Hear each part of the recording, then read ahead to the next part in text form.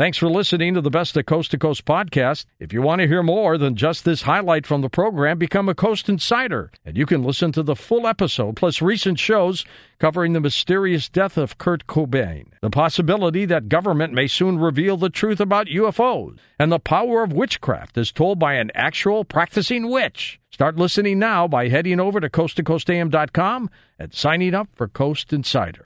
Now here's a highlight from Coast to Coast AM on iHeartRadio.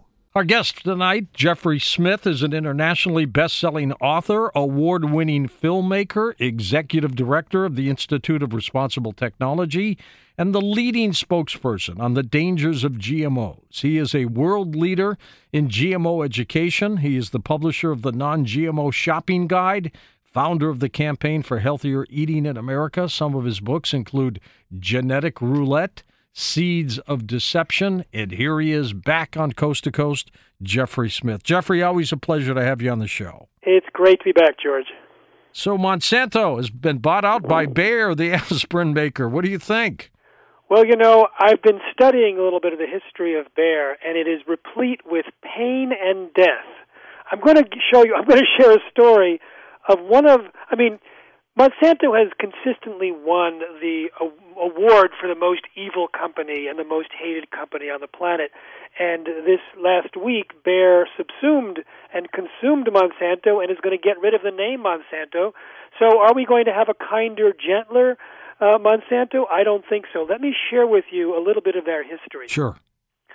They patented or trademarked aspirin in 1899, but the year before... And you're talking about the history of Bayer right now. Yeah, the history of Bayer. Right. They actually trademarked heroin as a cough medicine without side effects, despite the known dangers. Really? In the First World War, they created chemical weapons, including chlorine gas, and had a school for chemical warfare.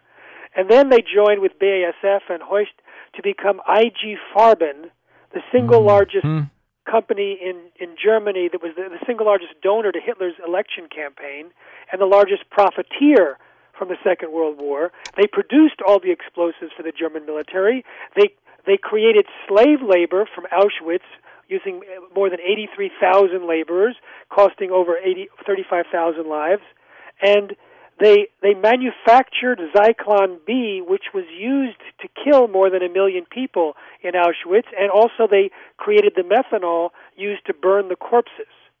During the Nuremberg War Crimes Tribune, it was said these companies, not the lunatic Nazi fanatics, are the main war criminals.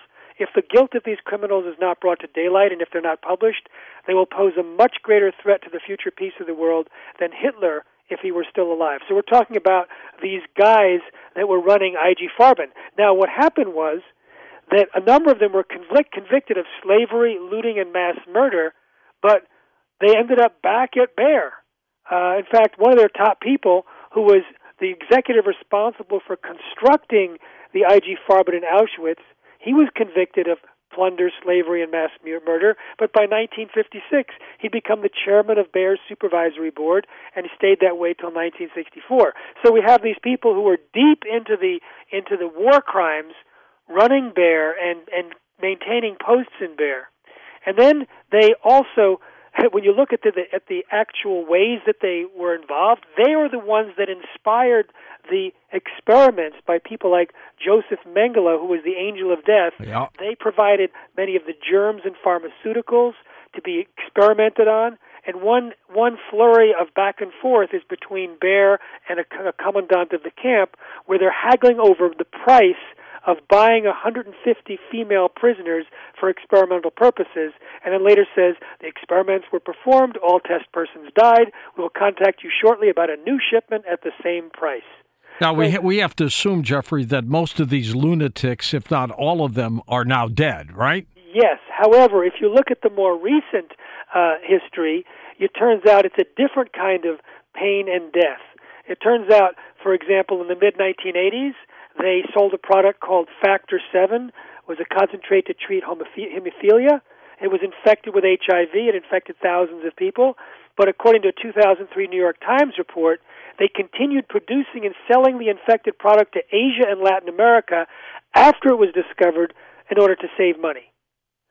So they continued to sell known infected agents that were actually killing people. And in the 90s, they failed to disclose crucial safety information on another drug, Ciproxin, and yet another drug in 2001, an anti-cholesterol drug, linked to over 100 deaths and 1,600 injuries.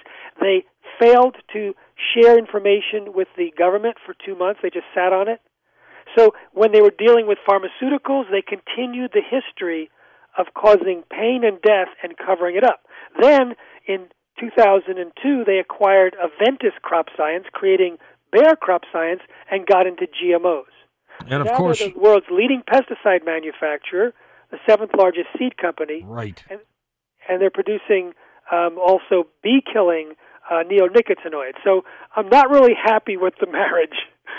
It's an interesting marriage indeed. And, as I come from St. Louis, Jeffrey, they're really upset on one front because another major corporation has been gobbled up. They just had Anheuser-Busch eaten up several years ago by a Belgian company.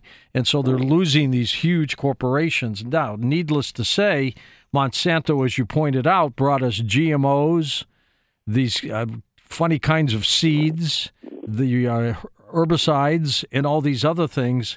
What do you think will happen with Bayer coming to the table now? Well, I was asked on German television to comment on my opinion of the merger just when they had made their bid to buy it. And the person from German television explained to me that Bayer was desperate because their pipeline for pharmaceuticals was running dry, and I explained to him that the same kind of thing was happening to Monsanto because their pipeline of chemicals was dry because they were relying on Roundup as their chief product because they sell Roundup herbicide and Roundup Ready crops, and Roundup is actually failing in the field as super weeds that have outsmarted Monsanto and developed resistance have grown on over 300 million acres around the world. So two desperate companies coming together at the end of their chemical pipelines, and there's tremendous liability in Monsanto. They're being sued by thousands of people with non-Hodgkin's lymphoma because Roundup and glyphosate, its active ingredient, was declared by the WHO as a probable human carcinogen. But moreover, it turns out that many of the livestock that have been fed Roundup-ready crops, they're actually suffering, and when farmers put them on healthy, non-GMO feed, they actually get better and the farmers make more money. And in addition, the contamination of GMOs goes on forever because it cross-contaminates, it cross-pollinates, and so the liability of Monsanto is tremendous. So I think that by throwing a lifeline to Monsanto, Bayer is actually going to be dragged under. Well, you may be right because there are farmer lawsuits all over the place, and they are holding up in the courts. In the old days, Jeffrey, these suits were tossed out pretty fast. Now they're going through the court systems, and that's pretty dangerous for these companies. And the additional level of suits is that Monsanto released, because Roundup was failing, they created a combination of Roundup with another herbicide, dicamba. Now, everyone warned them not to use dicamba because after you spray it, it'll volatilize. It'll rise up from the field and can move even miles and then land on a farmer's field or gardens and cause damage. That's exactly what happened when they introduced it. Millions and millions of acres are damaged. And so, in fact, the state of Arkansas has created restrictions to stop even the spraying of dicamba because they've had devastated farms.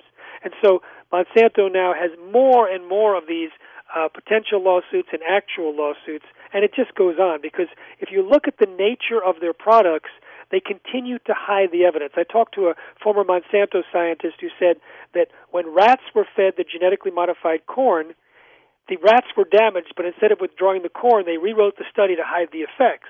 Now we're seeing the effects in the human population.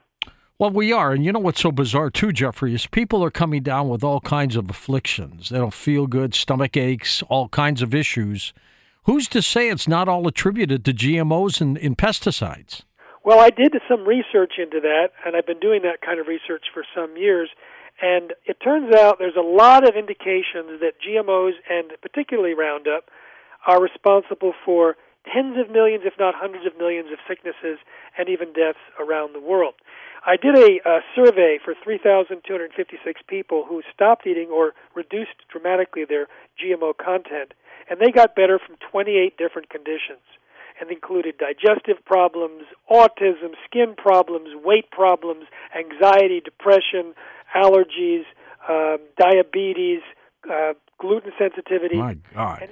And if you look at the modes of action of GMOs and the Roundup sprayed on them, it could actually predict these type of diseases and disorders. If you look at the animal feeding studies, animals suffer from either these disorders or their precursors, and even pets and livestock, when they're taken off of GMOs, they also get better from many of these same diseases and disorders, which are rising in parallel in the U.S. population with the use of GMOs and Roundup. So it's a pretty strong argument. Listen to more Coast to Coast AM every weeknight at 1 a.m. Eastern, and go to coasttocoastam.com for more.